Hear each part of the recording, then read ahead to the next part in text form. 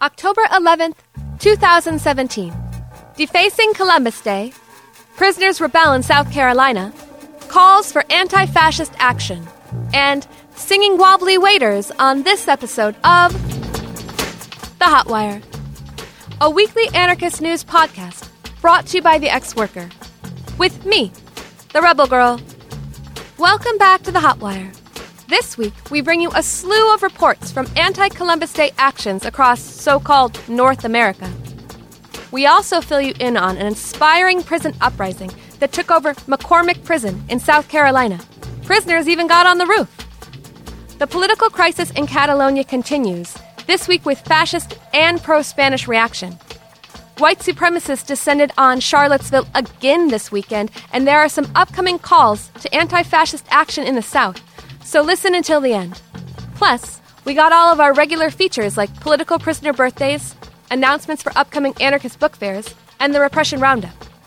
If we missed something important, or to include something in a future episode, shoot us an email at podcast@crimethink.com. A full transcript of this episode with plenty of useful links can be found at our website, crimethink.com/podcast. You can subscribe to The Hotwire on iTunes or wherever you get your podcasts. Just search for The Ex-Worker. You can also listen to us through the new anarchist podcast network, Channel Zero. We're happy to announce that listeners in Tacoma, Washington can catch us every Wednesday at 9 a.m. on KUPS 90.1 FM, followed by an hour of the choicest psychedelic country music. Believe it or not, every episode we produce is radio-friendly, so just get in touch if you'd like to put The Hotwire on your local airwaves. Now, for the headlines. Climate change hit once again this week. A tropical storm killed 22 in Central America and flooded Mississippi, while wildfires spread in Northern California, killing 11 so far. 85% of Puerto Rico and 90% of the U.S. Virgin Islands are still without electricity. Mutual Aid Disaster Relief is sending small-scale solar power and water purification equipment to Puerto Rico. You can find a link to donate to their efforts in our show notes. On Saturday, in the anarchist Exarchia neighborhood of Athens, Greece, anti-fascist and cop haters threw Molotovs and stones at police. The demonstration was called against the police torture of a comrade arrested on the anniversary of the murder of anti-fascist rapper Pavlos Fiesas. Anti-fascists in France beat up a deputy of the ultra-nationalist National Front in Pas de Calais. Anti-militarists in New Zealand blockaded the entrance to a defense industry expo in Wellington, shouting, "Army of the rich, enemy of the poor." In Pittsburgh, a crowd gathered and chanted outside the home of a local cop who was caught on camera cursing and beating a man as 4 other cops looked on. In a report posted on itsgoingdown.org, some participants comment that, quote, "Cops aren't afraid of their fellow cops, of their bosses, of courts or prosecutors or legislatures, but they're afraid of us. A little research and some word of mouth is all it takes for us to bring the fight from our neighborhood to theirs." We have a guide to organizing your own Cop Watch group posted in this episode's show notes. This week, in a labor struggle that reminded this rebel girl to revisit the musical Newsies, the wobbly singing servers at Ellen's Stardust Diner in New York struck a victory over their bosses. All 31 employees terminated over the last year in retaliation for union activity have been offered immediate and full reinstatement and will receive back pay from the time they were fired. Seize the day, Stardust Family Union, which is pretty much the best name for a union of all time.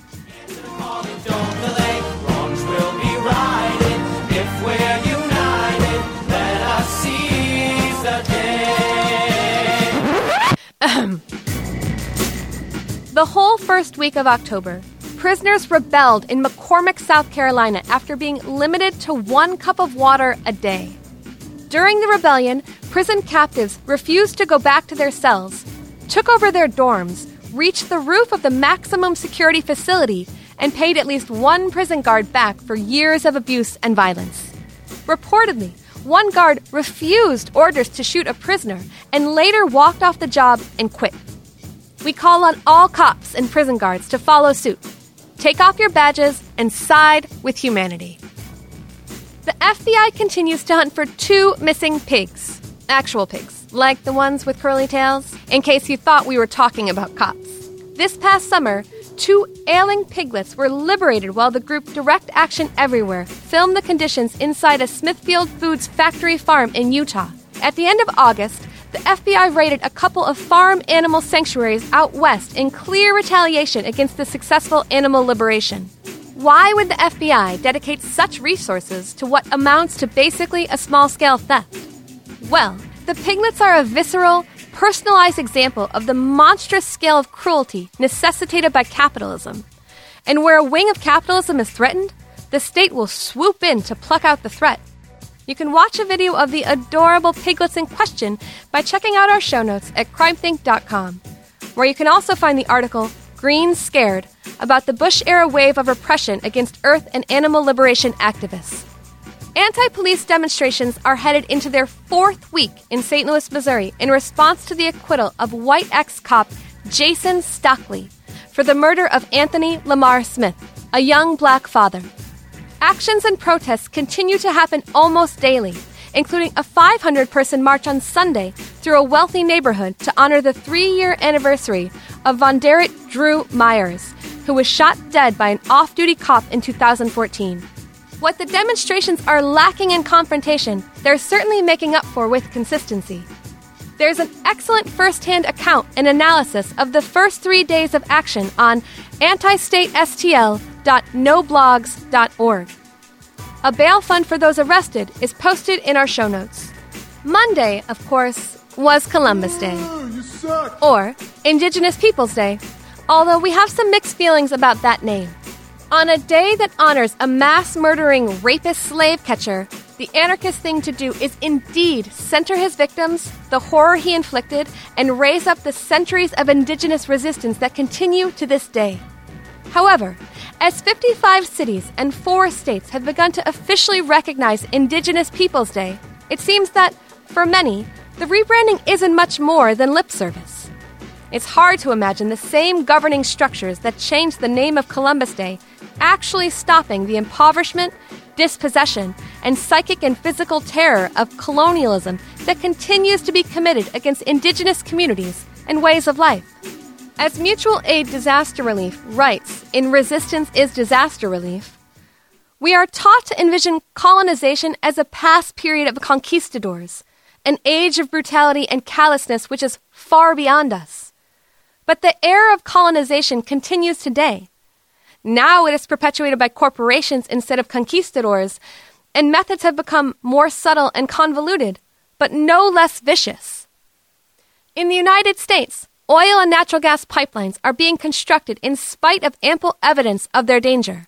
Indigenous communities have always been on the front lines of resistance to pipeline expansions. From Standing Rock, Lakota at the center of Turtle Island, to Hudastoten and Micmac on the far western and eastern edges, Native people and their allies are doing everything in their power to stop the rapid and extremely dangerous expansion of fracking and tar sands, an unprecedented development of pipelines that carry this gas and oil, as well as other forms of mining like those resisted by the Apache at Oak Flat, Arizona, and the Ojibwa at Bad River, Wisconsin. Colonization, by its very nature, attacks and pillages the land, water, and ecosystems. As a result, it must attack, rob, enslave, or undermine all those people who are of the land, water, and ecosystems. Those who live in ways that protect and nurture natural cycles. All of that said, one way of observing the holiday that we have no reservation about is supporting attacks against symbols that glorify colonialism and Columbus. Last month, the revolutionary abolitionist movement issued a call to deface Columbus Day, and rebels across the so-called United States took heed. Banners, wheat-pasted posters, and graffiti proclaiming resistance to genocide, immigration and customs enforcement, and America itself showed up in over a dozen cities. Columbus statues in Long Island, Minneapolis, Providence, Rhode Island, and in 3 Connecticut cities all got some kind of graffiti or red paint makeover. The Columbus statue in Chicago was hit twice, 2 separate occasions on the same day. Cheers to the second wave of rebels who, upon seeing their target was already hit, were not too dismayed to still have their say. We have a report from Anti-Columbus Day Actions, complete with photos and video, linked in our show notes at crimethink.com. We also linked a critical article by Indigenous Action Media about the limitations of Indigenous Peoples Day. For a podcast about the trajectory of colonialism to today's structural white supremacy, check out episode 32 of The Ex-Worker, titled White Supremacy and Capitalism from 1492 to Ferguson. On Monday, in Santiago, Chile, thousands demonstrated against colonialism by participating in an indigenous-led March for Mapuche Resistance. Demonstrators called for an end to the militarization and capitalist exploitation of ancestral Mapuche lands, as well as an end to the repression faced by indigenous communities. In nearby Valparaiso, masked encapuchados erected barricades and clashed with police in solidarity with, quote, the Mapuche warriors in clandestinity, and to keep alive the tension for the reappearance with life of the anarchist compa Santiago Maldonado. Just days before, the Chilean state arrested and indicted 7 Mapuche and anti-authoritarian comrades in its latest repressive conspiracy case. We send lots of neowen and solidarity to all comrades facing state repression down there. Over the weekend, the president once again requested border wall funding, this time using protection for undocumented youth as a negotiating chip with Democrats. Meanwhile, dozens of young immigrants in Los Angeles put their bodies on the line to shut down a busy intersection on October 5th, the deadline for recipients of Deferred Action for Childhood Arrivals, or DACA, to renew their work permits. Organizers declared that the fight to defend immigrants must go well beyond DACA, and that Democrats are just as complicit as Republicans in deportations, border militarization, and for-profit immigrant detention centers. We have an interview with an anarchist DACA recipient in Hotwire number 4. The vice president also did his part to solidify racist attitudes this weekend. In a stunt as expensive as it was transparently staged, the vice president flew halfway across the country to simply stand up and walk out on the game after players for Colin Kaepernick's old team, the 49ers, knelt during the national anthem. He then flew back across the country to the tune of $250,000 spent on the whole operation. Saturday night, white-shirted, khaki-pants, white nationalists returned to Charlottesville, Virginia, the site of Heather Heyer's murder by an attendee of August's Unite the Right rally. As quickly as they got word of the alt-right presence, an anti-fascist march hit the streets, to the applause of locals out for some weekend nightlife. The It's Going Down podcast was able to catch up with a Charlottesville anarchist people of color participant about what happened. Well, can we just talk now about what all happened? Sure. In Central Virginia, we just have this network, of anti-fascist alerts. And, I just started getting alerts like, hey, Richard Spencer is here. I got a link to the live stream. And within our networks, we just started alerting each other and saying, okay, who's in town, who can show up. I would say within 10 minutes of getting that alert, we had people on the ground. I wasn't on the ground until about 20 minutes after the alert, but people were there, and include students and community members. But at that point, the police had very kindly told them that they were going to be escorted out of town, and they were loading up on the vans and heading out. And to be clear, like there was about 30 of them we've read, and they were there literally for 10 minutes. I mean, you can go back and look at the reporters' tweets, and it's like 10 minutes after they say they're there, they're being loaded up into their cars. But it's clear, and the media have said this, that they were informed ahead of time. So basically, they were doing a press conference for Richard Spencer, and then the police gave them an escort. What are your feelings about this, and what does this say? For the media, my immediate reaction is that it's a heavy hypocrisy, right? Because the mainstream media has put anti-fascists on blast for saying that by paying attention to the Nazis and going to confront them, you're giving them the attention that they want. Right. But then we see this, and they are basically like giving them the exact press conference that they're looking for, and calling them white activists, and putting their message verbatim, when they have the absolute choice to refuse to cover them and instead expose their violence. For the police, in last night's march, people were chanting over and over, cops and Klan go hand in hand.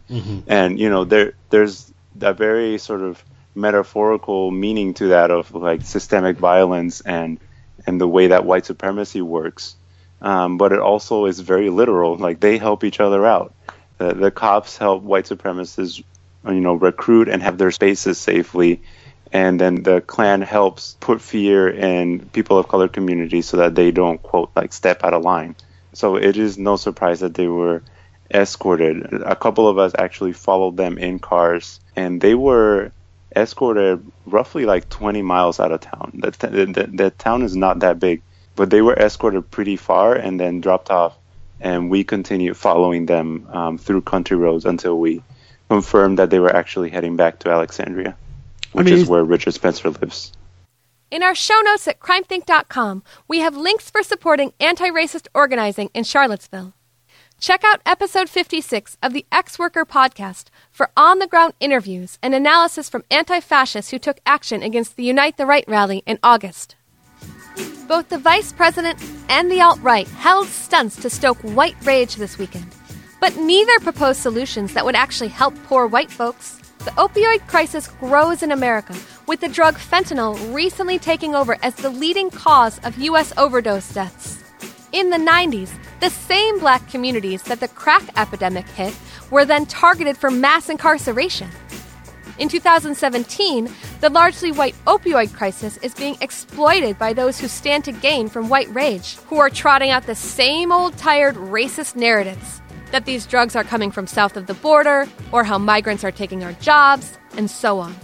While fascists seek to blame people of color, or some sort of Jewish conspiracy for the suffering of poor white people, the fundamental problem is obviously capitalism. Market imperatives make dealers and cartels seek profit at any cost, just as they reward corporations that ship their factories offshore or replace human employees with machines. It is capitalism that has broken up our communities, compelling us to chase jobs from one place to another across the continent, while extractive corporations decimate the natural world we depend on for survival. To defend ourselves against this onslaught, we have to come together across all lines of identity, identifying with each other even across gulfs of privilege, and fighting to abolish privilege and capitalism entirely. One of the chief reasons race was invented in the first place was to split the interests of those on the receiving end of all the disparities and misfortunes imposed by capitalism. We took that last paragraph directly from a new, incisive analysis of the opioid crisis available on our website, crimethink.com. On Sunday in Oregon, anti-fascists turn out to oppose yet another Nazi-harboring Patriot Prayer protest in Portland. While at one point Patriot Prayer rallies were happening weekly, Sundays was the first to take place in about a month, and it was only announced with a day's notice. Rose City Antifa reports that, quote, the far-right group was blocked, stymied, drowned out with artisanal, hand-wrung cowbells, and frustrated nearly to the point of tears. One man from the Patriot Prayer crowd was arrested for carrying a firearm in a federal park, and it turns out that he was a vocal supporter of Jeremy Christian, the white nationalist who in May killed 2 people and maimed a third after they stepped in to defend 2 young women from his Islamophobic harassment. Fascists were also on the attack in Catalonia and Spain this weekend. Anti-Catalan independence rallies were held in various cities in reaction to Catalonia's recent overwhelming vote in favor of independence. Hundreds of thousands were in attendance, with the biggest turnouts in Madrid and Barcelona, where pro-Spain demonstrators were seen openly and festively flying fascist salutes and singing Franco-era dictatorship anthems. In Valencia, dozens of Spanish nationalists attacked leftist pro-independence marchers, including parties like the CUP, who directed energy from 2011's 15M plaza occupations into electoral politics. The march even changed their route because hundreds of Spanish nationalists had occupied the plaza where it was supposed to end. As anarchists, we stand with those defending themselves against fascist attacks, and also assert that the surest defeat of authoritarian nationalism is the no-state solution, rather than a new Catalan democracy. For a full analysis of the independence referendum, as well as some background on how social movements in Spain went from being ungovernable to demanding to be governed independently, check out our show notes at crimethink.com. How can we imagine a world beyond prisons and police, borders and surveillance? Rust Belt Abolition Radio is an abolitionist media and movement-building project based in Detroit, Michigan. Each monthly episode amplifies the voices of those impacted by mass incarceration and explores ongoing work in the movement to abolish the carceral state and racial capitalism. Tune in to Rust Belt Abolition Radio here on the Channel Zero Network and visit www.rustbeltradio.org to learn more. It's Going Down is a digital community center from anarchist, anti-fascist, autonomous, anti-capitalist, and anti-colonial movements.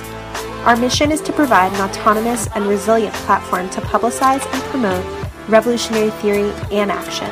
Go to itsgoingdown.org for daily updates. Check out our online store for ways to donate, and rate and follow us on iTunes if you like this podcast.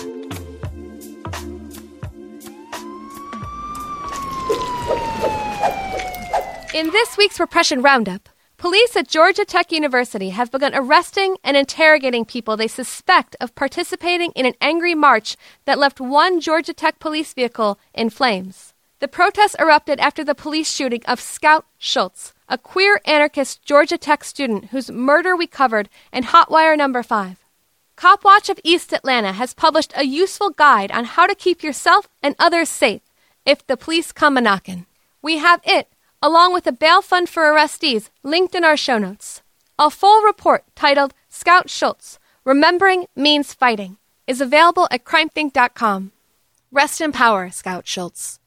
In Hotwire number 4, we reported that 69-year-old Black Panther political prisoner Herman Bell had been assaulted by prison guards, brought up on phony charges, and put in solitary.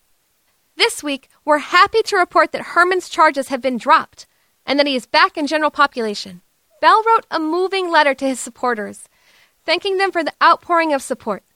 Quote, "The social injustice, jackboot repression, racist attacks, discrimination, wealth disparities, unemployment, lack of affordable housing, the list doesn't just end there, creates waves of fierce discontent which is gaining steady momentum, becoming a full-blown cleansing tsunami, the force of which is irresistible. All that force is you, the people, coming together and taking a stand. Heal up, Herman. All power to the people." DeAndre Harris, a 20-year-old black man beat by a crowd of Nazis during the Unite the Right rally in Charlottesville, is now being charged with unlawful wounding for allegedly fighting back to defend himself. Men who beat DeAndre with sticks continue to walk free. Supporters have organized a call-in to the attorney on the case to demand that they drop the charges against Harris. The number for that call is 434-970-3176. We are just 5 weeks out from the first trial in the J20 case, in which nearly 200 folks faced 8 felonies each after being kettled, brutalized, and eventually mass arrested for protesting the presidential inauguration.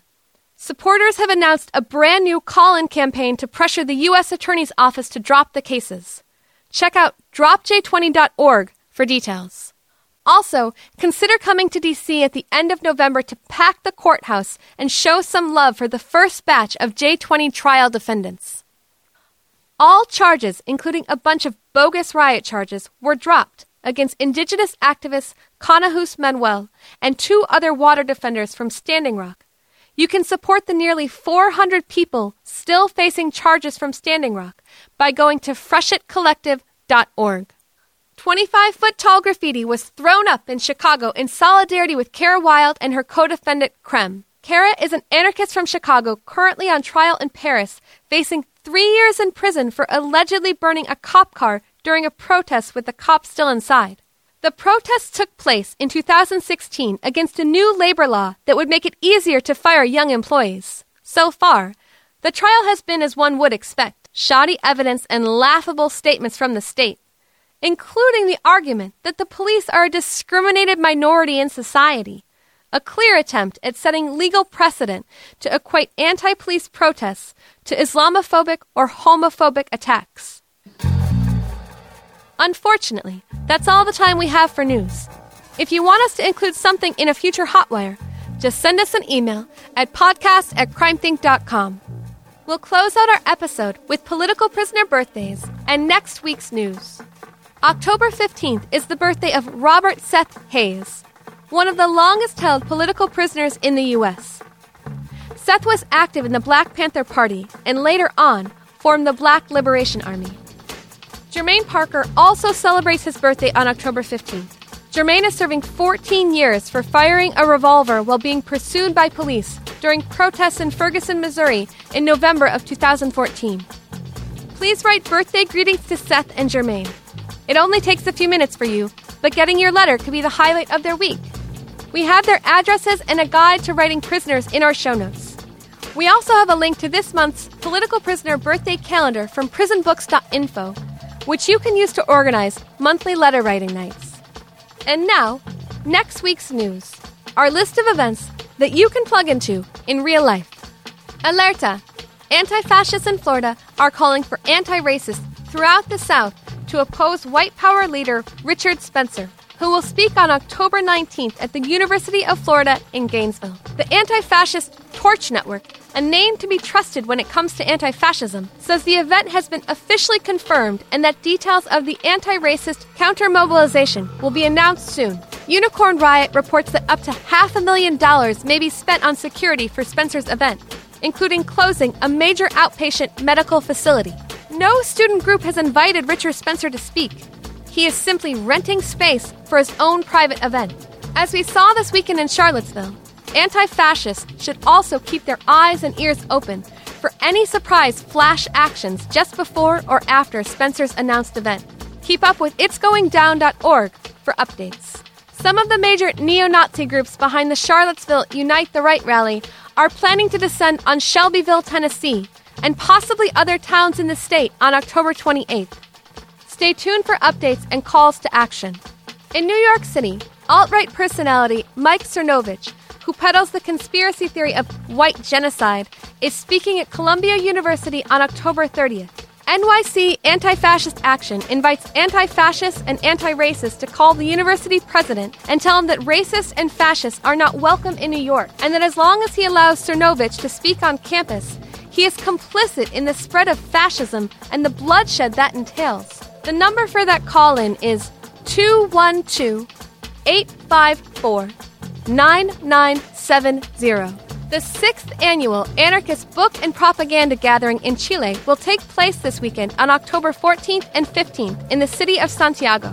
The book fair includes presentations on physics and anarchism, digital security, abortion with medicinal plants, political prisoners, and 4 theatrical performances.